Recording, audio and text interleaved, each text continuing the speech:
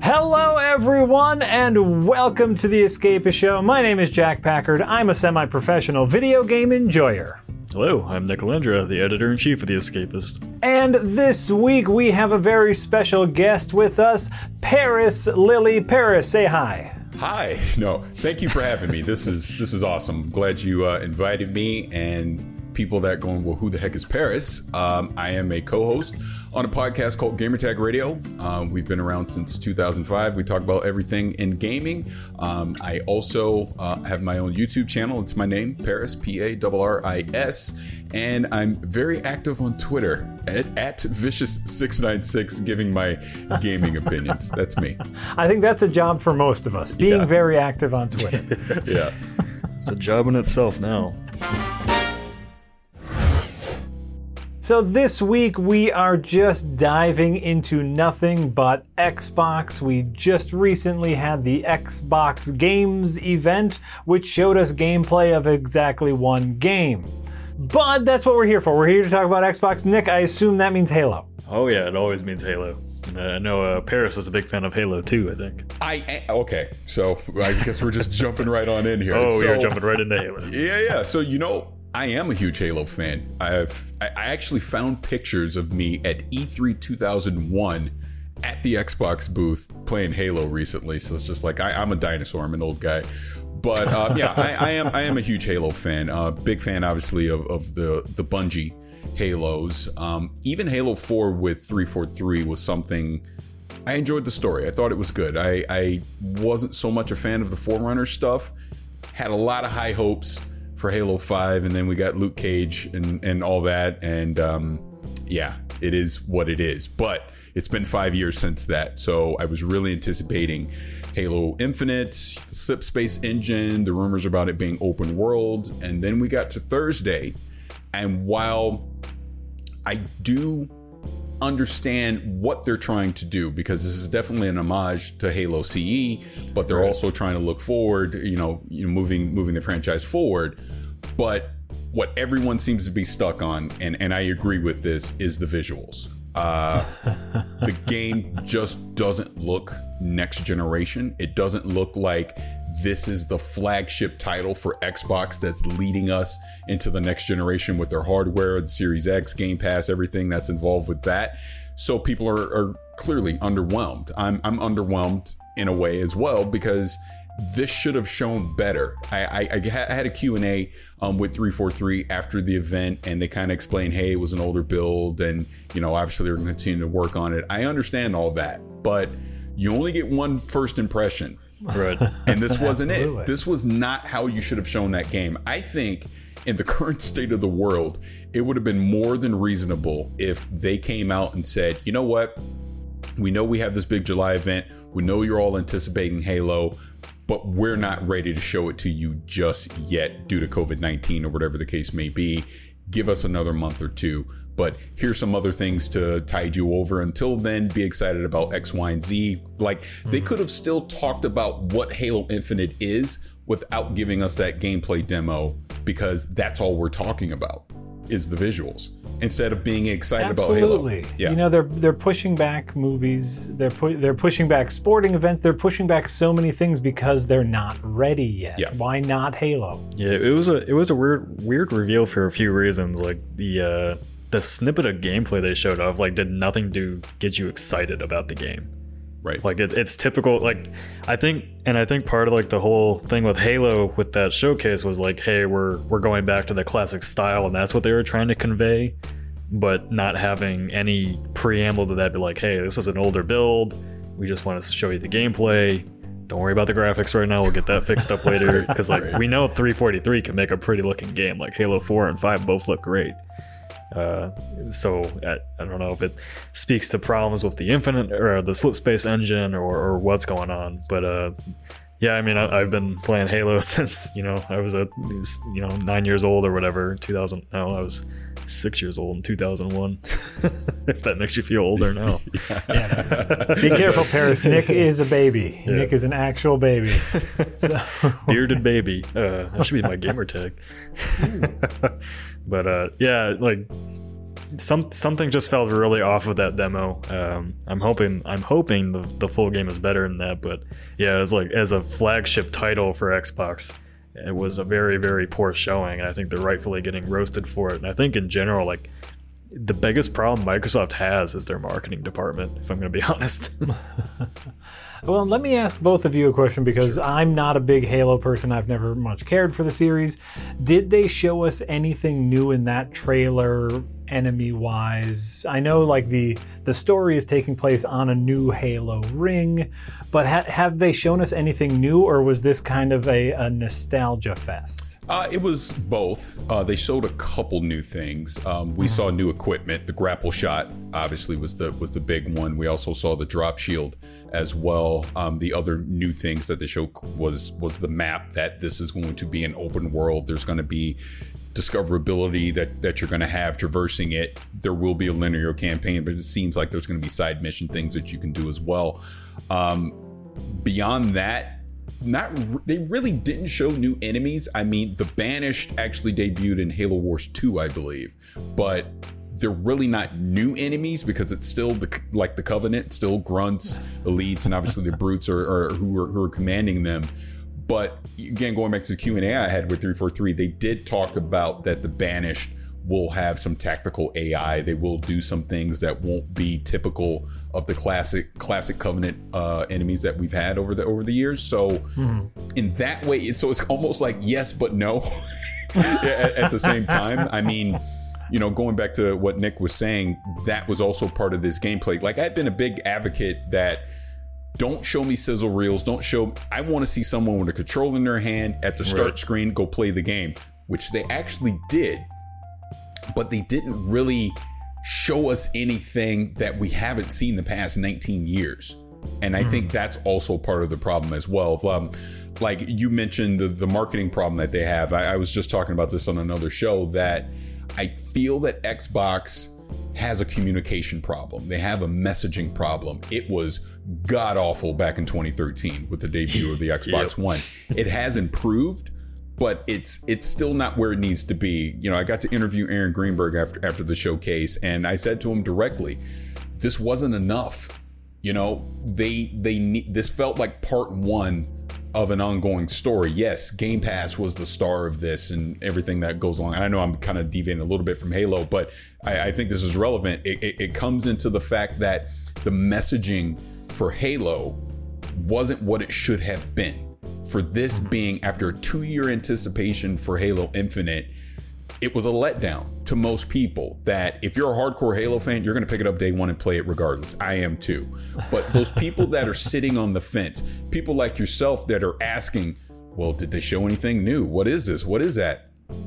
They didn't have you. I needed that wow moment. I needed to jump out of my chair excited about what they showed. I needed to be spamming Twitter going, oh my God, Halo's amazing. And instead, we're analyzing it and trying to assume what it is they're trying to tell us instead of them directly telling us. Like, honestly, we're recording this on Monday morning. They should right now be on Twitter, blog posts, YouTube, Pony Express, smoke signals, whatever it is they need to do, and explain what the hell Halo Infinite is. And I don't think they've done a great enough job about that. And that just funnels into the overall messaging and communication problem that Microsoft has had literally this entire generation as we now go into the next generation. Yeah, and Jack brought up the point of the first impression, and at this point they're going to have to re-reveal it to get it on people on board with it, because I agree. Now instead of the message being about, okay, awesome, we're getting a new Halo game, the new Xbox is exciting, it's like, oh, this doesn't look next gen. And that's what the message has turned into. So now what I'm concerned about is they've obviously seen all that criticism already. They're going to turn around and have to either delay this or go into crunch mode to really get it polished up. Part of me feels like they're going to end up delaying it. And we were talking about this on the forums on The Escapist, and Jack and I discussed in this previous episode, like, next gen just doesn't feel like it's ready yet. So, like, part of me almost feels like the Xbox Series X might even be delayed to the first part of 2021, just to make sure that this game is ready for it. I don't think they can. Yeah, I don't think they can either. I think, there was a rumor about the multiplayer not launching, which was quickly squashed. But I would not be surprised to see like the multiplayer launch in a beta state with Halo Infinite, and then they just keep building on the game from there. Because like what's even weirder is like you're launching this game with the Series X, but the ray tracing is going to come in a later update. Like, well, I mean, and that goes back to exactly what you're saying. We're in a COVID world, so I think people would be very understanding if you did delay it. I just don't think they will. I think they have, since their marketing kicked off last December at the Game Awards where they debuted the Series X, they've been talking about the power of it, the 12 teraflops, the ray tracing, 4K 60 frames for everything. They've just been touting this new hardware and what it means. They've been touting their services that they have. I mean, Xbox Play Anywhere, Game Pass, obviously, Project X Cloud now being bundled in to Game Pass. So it's like when I look at what Microsoft has done the past since 2016, building up to this moment, I was really anticipating it because I'm thinking, wow, look at this complete package that they're putting together, and then they're going to cap it off with the flagship, with Halo. And this is going to be this huge coming out party to show that the synergy of everything that they're doing with services and hardware. But then we got this. So like you're saying. Yeah, that kind of ties back to their messaging problem. Is like they said it's a game showcase, and I think they misconveyed it because it wasn't a Series X showcase. Right.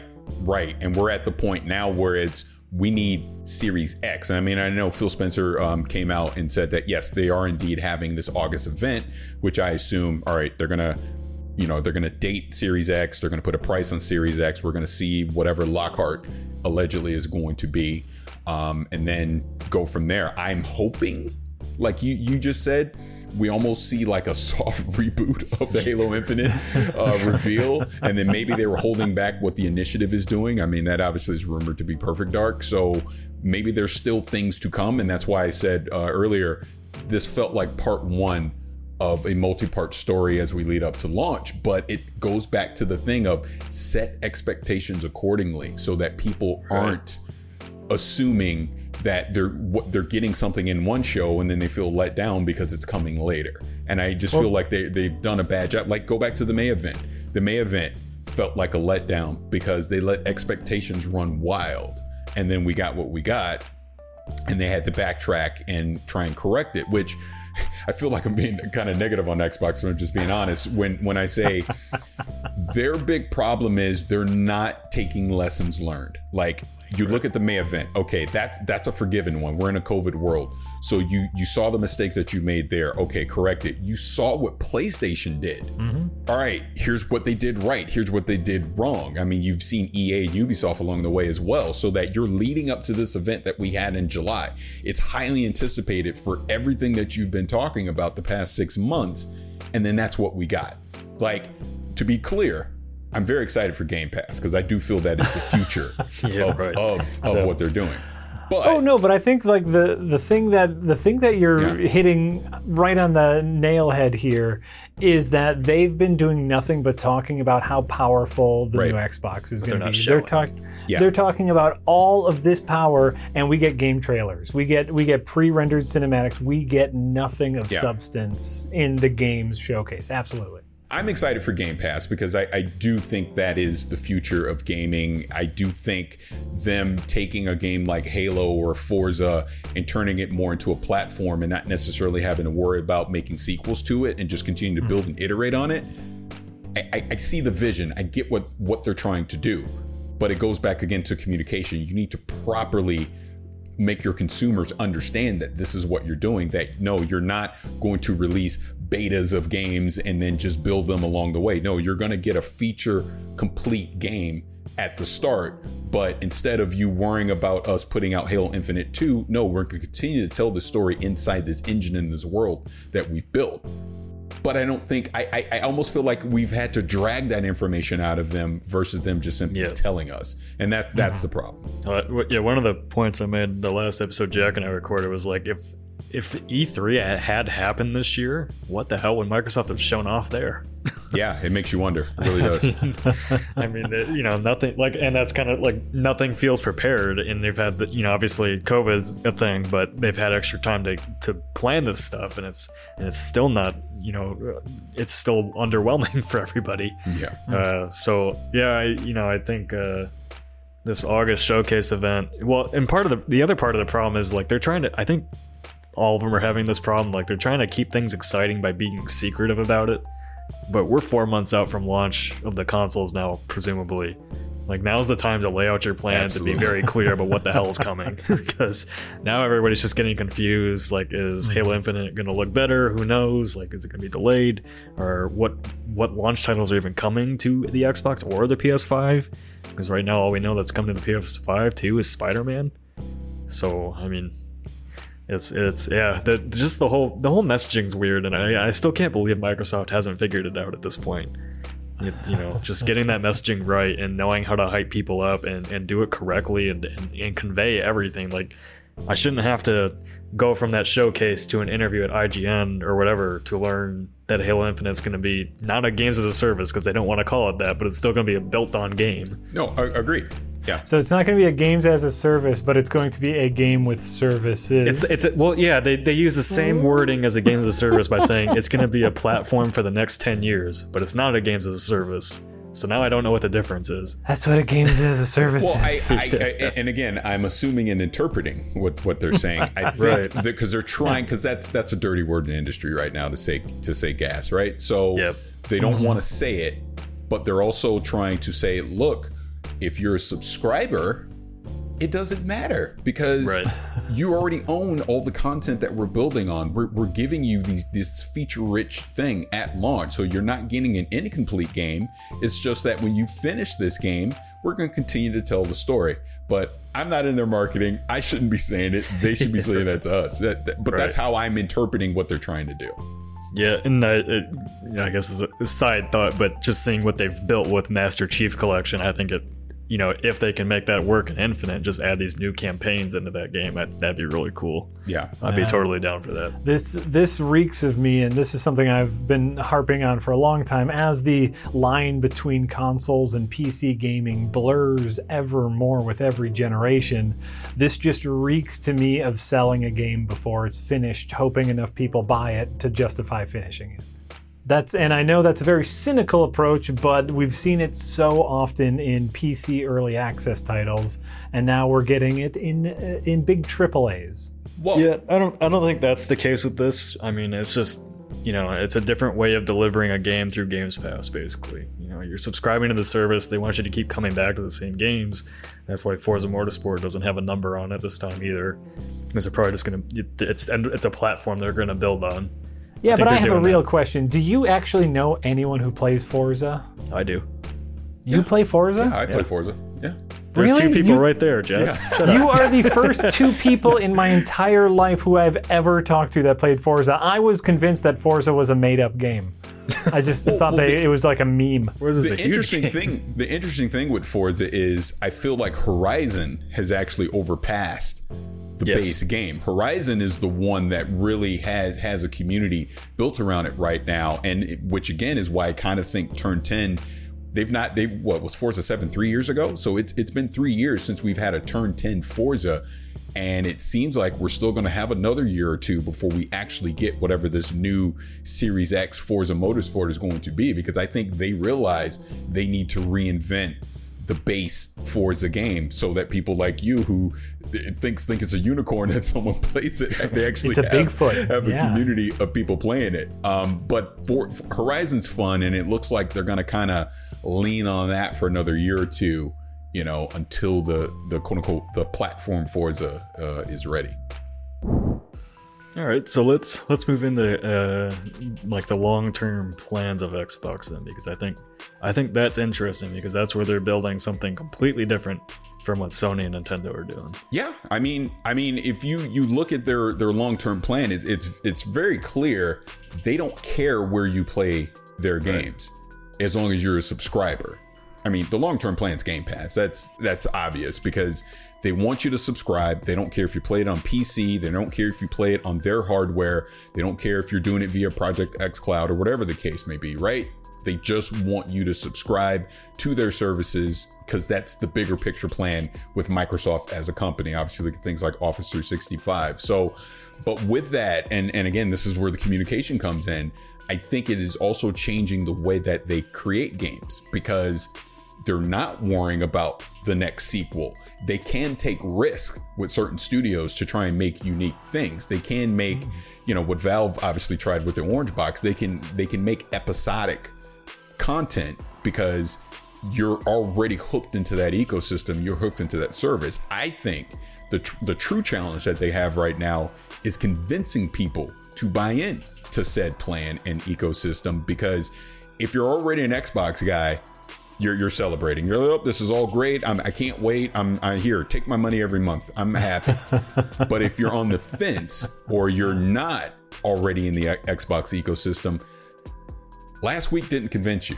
I don't think, right? Because we got a list of titles, but who knows what they're going to play like, right? Well, I think I don't think the first party games are going to win that many people over. Like if you're already on PS4 or 5 or Nintendo, like those are the exclusives you probably want, so you're probably not that interested in what Xbox has got. I think the more important deals for Xbox are like what they're doing with Destiny 2 and adding that to Games Pass, where you get these big expansions coming to it too. Like Destiny 2 going to Games Pass, I bet is just going to bring them a couple more million subscribers, because even as somebody that owns Destiny 2, if I don't have to buy the expansions anymore. Now I just have Games Pass and I get them. And more games like that are going to really, I don't know. Well, I guess paid expansions are kind of out of the norm now, so maybe I'm wrong. But see, ironically enough, Bungie is actually the template for what they're trying to do with Game Pass, and the fact that they got them in Game Pass makes a lot of sense, because I'm a huge Destiny guy. It's one of my main games to play, so I was very excited to see that for the very reason that you're saying. It's like they're trying to turn Halo into this platform, Forza into this platform. That is literally what Destiny is. So they're trying to adopt that model, and they're trying to show, here's a successful game that is in Game Pass, that now its audience no longer has to worry about buying expansion packs. They can buy I know the season pass stuff you'll still have to get, but that's what they're trying to attempt to do. And that's what they really need to lean in more to do. Now, going to your other point about the first party titles, I agree. Their problem has been the past 7 years. I don't care about they don't have a first party game since Xbox One that I care about. Gears was fun. 4 and 5 was okay to play. I like Ori and Cuphead, but I'm not emotionally invested into those franchises, because again, you look at Nintendo, you look at PlayStation, I'm invested in the Breath of the Wild. I'm invested in the Mario Odyssey. I'm invested in the God of War, Spider-Man, Uncharted, The Last of Us, Ghost of Tsushima, Horizon Zero Dawn. The list goes on of these titles that people are going to run out and buy a PlayStation 5 because PlayStation has earned your trust as a consumer, because exclusive games, these are games I can only play on your platform, and I'm excited for. Like the one thing I've been saying all year, there's been only one game I've seen that truly looks next gen this entire year, and that's Ratchet and Clank. Because we saw it in action, we saw it being played. You saw, okay, this is something you can't do on a PlayStation 4.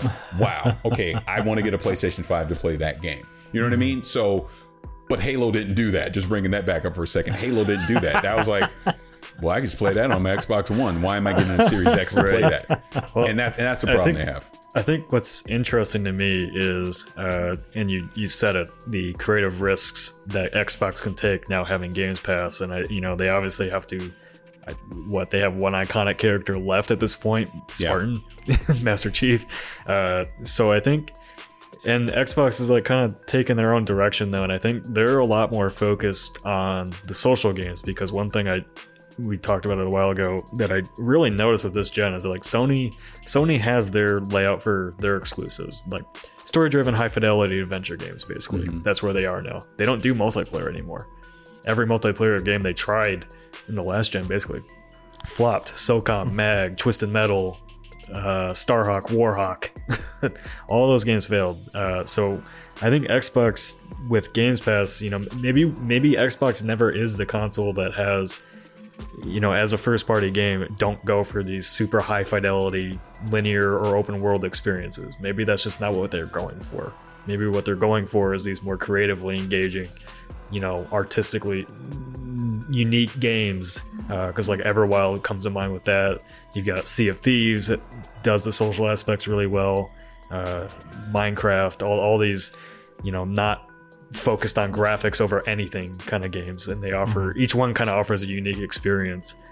So I think Games Pass offers them the luxury to do that. And again, it all comes down to communication. Like, is Microsoft going for the highest fidelity first party games, or are they going for creatively unique games? Right. Absolutely. And so do you think, I love the pivot to Games Pass. I think that's a great idea, mostly just because it also opens up the realm of PC gaming. Will there be, and I suppose are there, I'm not a huge Xbox person, so here the question is, are there or will there be Games Pass exclusive titles? Will there, if they want to be the Netflix of games, they need exclusive titles to let people buy in. I think eventually there will be. You might be looking at it incorrectly. Like, Games Pass is just another way to access those games. So it's not going to be like, if it's only on Games Pass, you can't get it on your Xbox or PC. So right, and this is the question to you, is will there ever be, as an incentive to get people to buy into the subscription service of Games Pass? I don't think so. See, I actually disagree. On that. I think not anytime soon, not in the near future. I think if Game Pass turns out to be a hit and a true success, where now Microsoft can tout all these amazing Game Pass subscriber numbers, like if they truly become the Netflix of gaming, I could see experimental, like they'll obviously do it on a smaller scale first, but I could see experimental titles that, hey, Game Pass exclusive, if you're a subscriber, you get access to this kind of thing to test the waters. I think we're a long ways away from that. I mean, it would be the I don't even know the word I'm looking for here, but just the outrage that would happen if they were to dare utter that from their lips right now would just be very detrimental to their long-term plan. But I could see 5 years from now them at least trying it, just to see what the reaction would be. And if they truly have a large install base on Game Pass and people are now used to it, and it's the way that they consume their content from Xbox, it would make a lot of sense, because now you're that kid sitting on the outside looking in going, man, I want to play that too. All right, I guess I better subscribe to Game Pass to play it, but it'll be a while. And that's the exact same pivot that Netflix took. Oh, no, we just have everybody else's stuff. Oh, well, wait. Now we have one of our own. You can only get it here. Well, now we have a couple of our own. Now we got a couple big hits. Boom, now we're the Netflix of Netflix. Yeah, I guess I fail to see the benefit of only allowing it to be on Games Pass and not allowing them to purchase it, because that's what they've found, is that people are trying games on Xbox Game Pass and then going and buying it. So I don't know. The pivot to subscription services is really a pivot towards stability, where anyone that goes to a subscription service, you no longer have to worry about fluctuating sales numbers. You no longer have to worry about a single underperforming tentpole title, because people are going to be coming back month after month. Oh, yeah. And the only way to get people in there is to have a reason for them to be there in the first place. Right, I understand that part. I just think, like, Microsoft's whole thing, this generation and onwards, basically, is like the pro-consumer moves. So taking away the option to own that title instead of just get it through Games Pass, I don't think they're going to go that route. Going forward, we can probably assume, Xbox wants you to subscribe like you would to Netflix. So every few months you're going to get a new, exclusive title, whatever that is. Maybe it's a AAA first party title.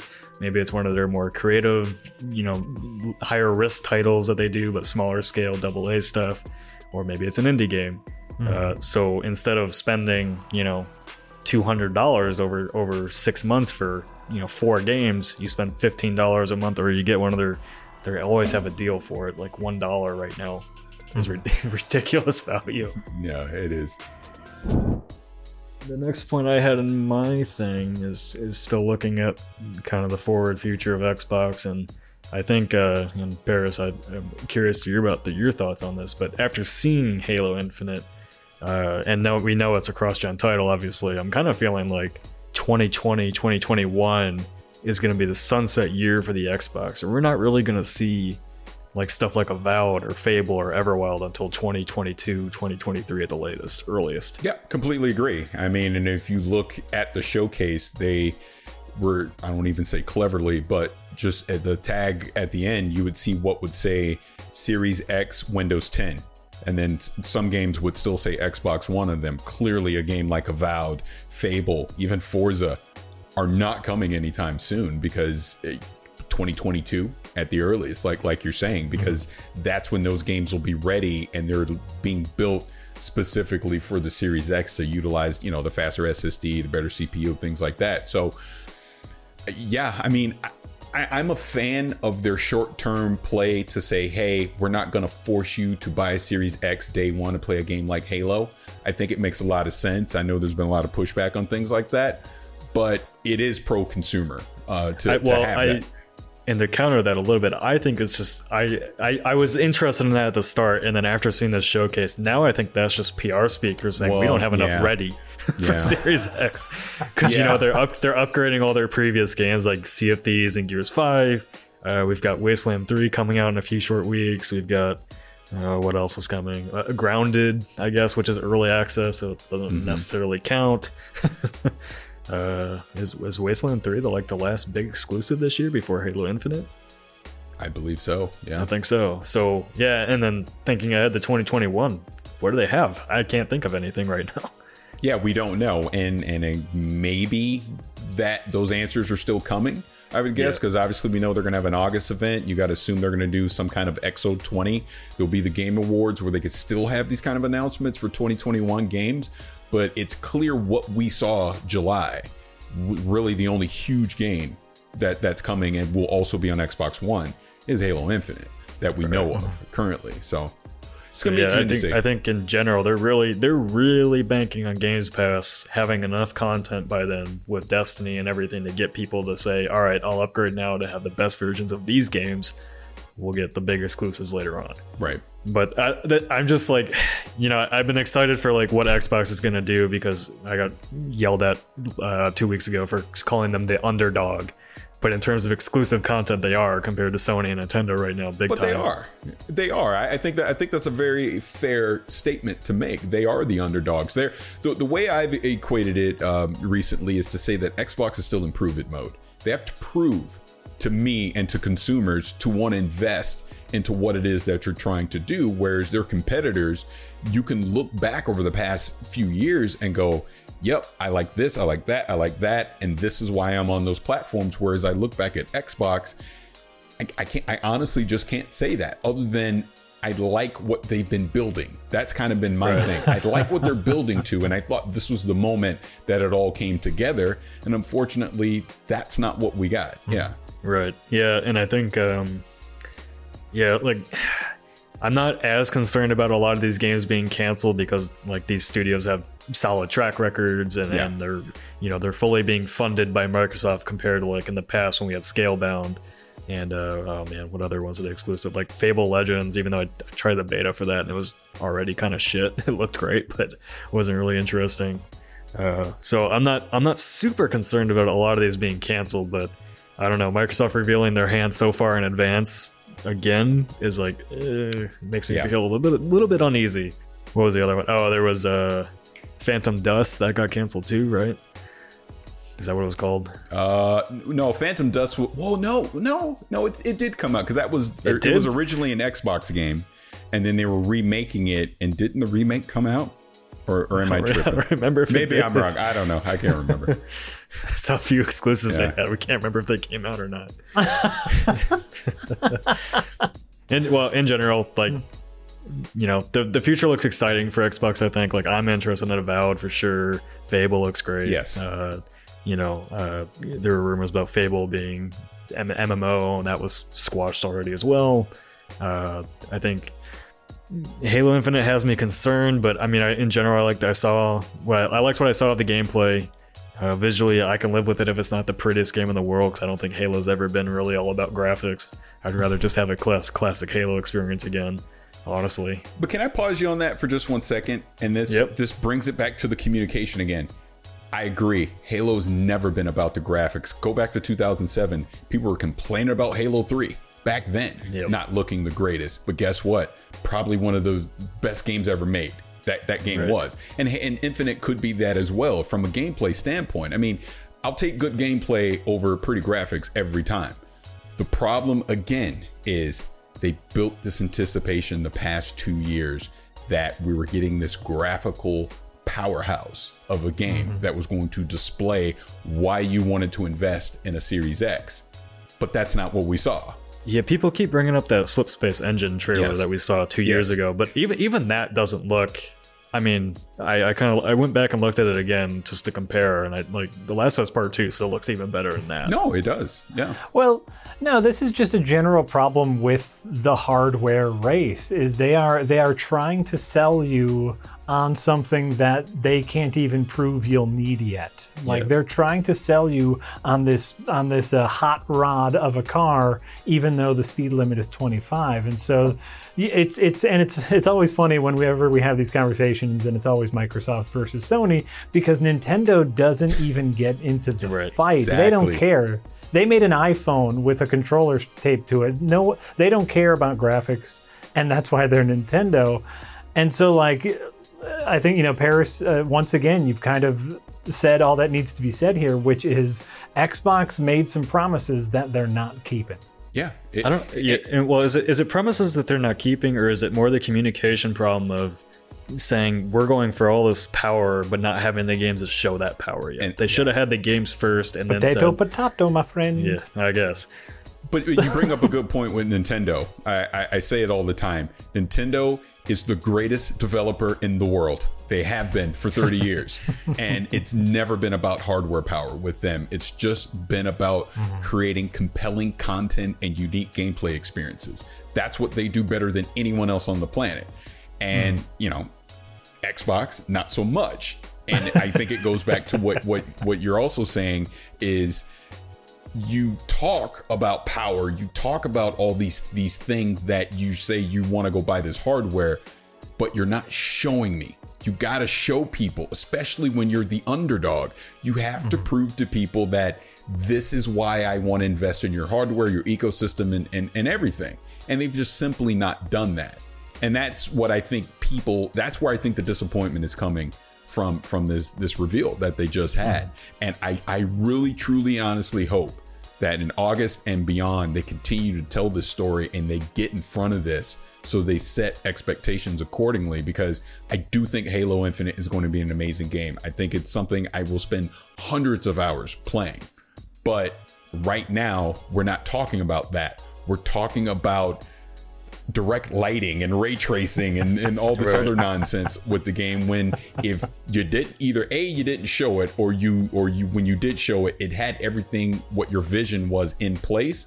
That isn't the conversation. We're just simply talking about Master Chief's back. This looked awesome.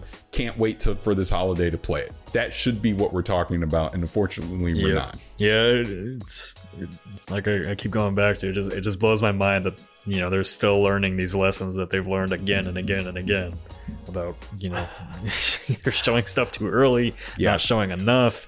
And with the Halo Infinite reveal, there's your mistake. They haven't learned a thing. Well, I think they have. It's just they only acquired these studios 2 years ago, and they want to build, whether they're really competing with Sony or not, they want to build these massive AAA experiences for people. And that's what we're seeing with Avowed and Fable and all that. It's just like I said in the last episode we recorded, next gen feels half baked. Some of these games should be ready to go this year. We have the pandemic now, which isn't helping, obviously. So I don't know. Again, it keeps coming down to Microsoft messaging issues. Yes, I agree. Get your shit together, Bill Gates. At this point, they just need a Marvel roadmap to show, here's Halo Infinite in 2021. Here's Fable in 2022. We don't need another roadmap. Xbox does, honestly. Otherwise, they're just going to keep having this PR fiasco of roadmaps can be changed and forgotten about a million times over. You need someone in charge. Yeah, I don't know. I think Xbox will figure it out, but I think we're another. Hopefully, I don't have to say this again next year, but I think we're another year off still. Right. I think 2022, pandemic aside, 2022 is going to be Xbox Series X year. I think next year, the end of this year and next year is a full transition year for them. And just getting that hardware in people's hands, giving it a year for people to adopt it, and then start delivering the experiences they really want to deliver. But, Microsoft's subverted my expectations multiple times, and I'm sure they will continue to do so. Both in good and bad ways. Let's just hope it's we're hoping for more Last Jedi and less Rise of Skywalker. I think that's a good analogy. Yes. I think YouTube's going to disagree with that. They'll say we want neither. Yeah, that's true. That's too. my controversial Star Wars opinion. How about just no Star Wars? Cool, I think that's all I had on Xbox. So if we want to take a few minutes and just talk to Parris and get to know you a little bit. Sure. Cool. Ask away. So, tell us about how you kind of got into, I guess you're in the games media space now, and I've only, I've seen you on Twitter, for how many years now, but you just got onto IGN for the first time like a few months ago, right? And you just did it again? Yeah. So I'll take you way back. So like I Sure. kind of alluded to 2001. That was my first E3 I ever went to, and I wasn't associated with any media or whatever. I kind of fudged my credentials and was able to get in. And I've gone to every E3 since, obviously up until this year. But 2006 was the first time I really kind of got into anything content creation wise. Like I mentioned, I'm a part of Gamertag Radio now. Well, Gamertag Radio back then started in 2005 with Danny Pena, and this was even before iTunes and podcasts was really a thing.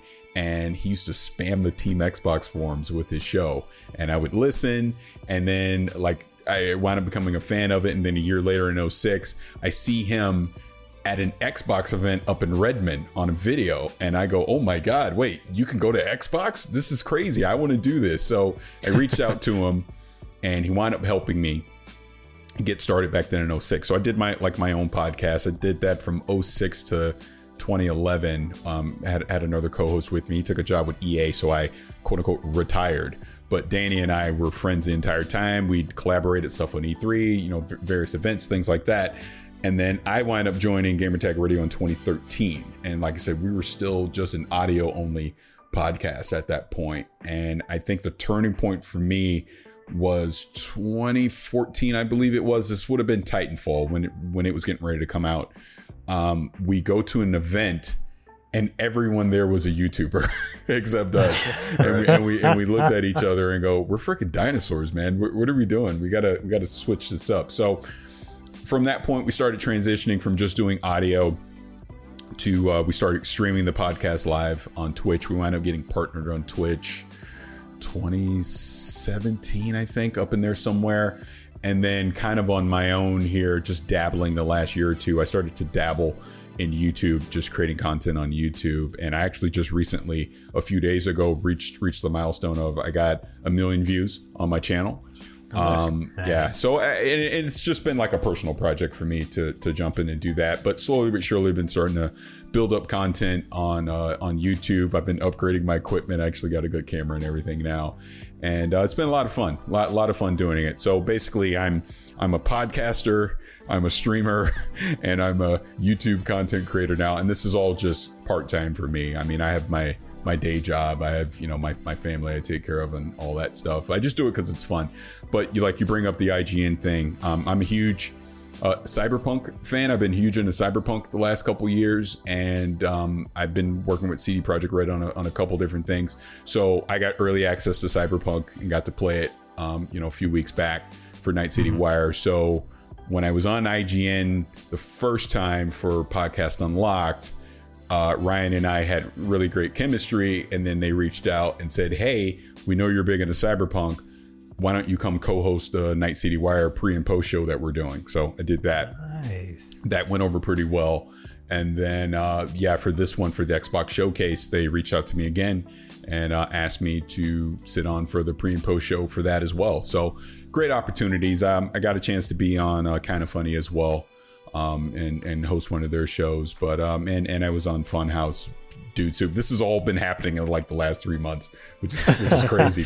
But it's funny how your like love for games can just wind you up in these places like that. Yeah. And then obviously I'm pretty vocal on Twitter with all this stuff. I know not everyone agrees with my opinion. I definitely have my disapproving crowd on there, but that's what social media is. So I just give my opinion, and I just don't worry about what people think. I mean, I'm not saying I'm right.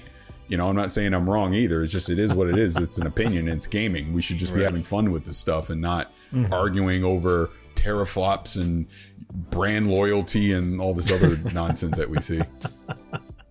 We have to have our fights to the death over PS4 versus Xbox. Yep. No, there's no nuance. There's no both sides. You have to choose one side, and you have to be so on that side. You can't just play them all because they're fun. It's like, no, you have to choose one. I just think it's hilarious. Gaming isn't fun. This is a job. Yeah. But it seems like a lot of people follow you just because you're a positive personality. That's the vibe I've gotten. The hilarious thing is, I'm such an a-hole. I am such a sarcastic a-hole. But we all are. but I do try to think. I try to not wade in just the silly arguments over stuff like that. I do try to promote, hey, like, dude, it's gaming. It's video games. All of this is amazing. Just enjoy it. Like, I forget what it was. Do you remember the old Louis C.K. joke where he was talking about getting on an airplane and they were doing Wi-Fi, and it was like the first time they'd ever done it, and then a guy next to him, because the Wi-Fi was slow, was complaining that it was slow, and he's like, dude, you didn't even know this existed 10 minutes ago. This is amazing. We're flying through the sky and you're able to use the internet, and I equate that to a lot of stuff people complain about with gaming as well. Like even this Halo thing, I think it's so silly to complain over the visuals in a way, because guess what? It's still amazing that you're playing this game and what they're able to do. And I think if you can take a step back and just realize where we are right now in 2020 with technology, and the fact that we're able to have all these experiences and play these unique games. And like, dude, if you take, like, I'm 46 years old. So if you take 10-year-old me and put me into right now, my mind might explode, because I remember, the Atari 2600 and just all the crappy games that we played in the early 80s until we got to 85 with the NES, and that kind of changed things. So it's like, when I think of it that way, dude, you can't go wrong. No matter what system you're on, you literally can't go wrong, because they're all amazing. I was going to say, that's why you need to be part of my generation. I'm 25. We just expect everything to be the best every time.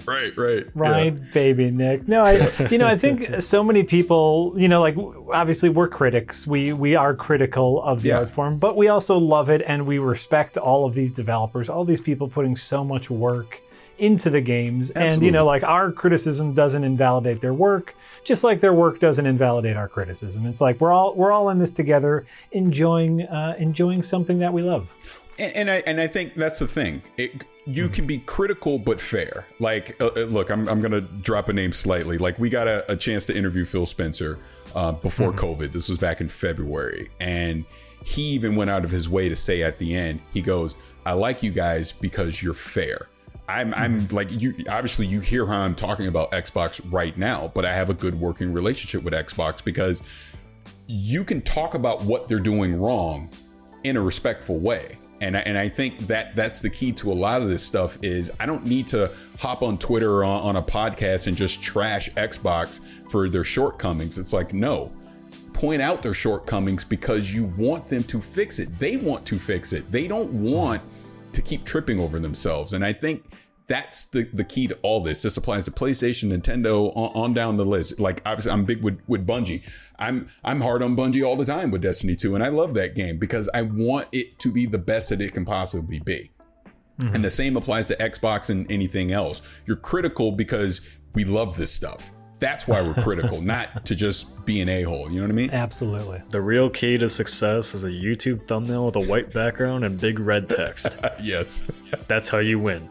But now my favorite thing about like the whole Halo discourse has been, the focus on like the brute's face. Right. And I'm like, Craig. how often do you actually spend in that game staring and looking at that brood after you killed it?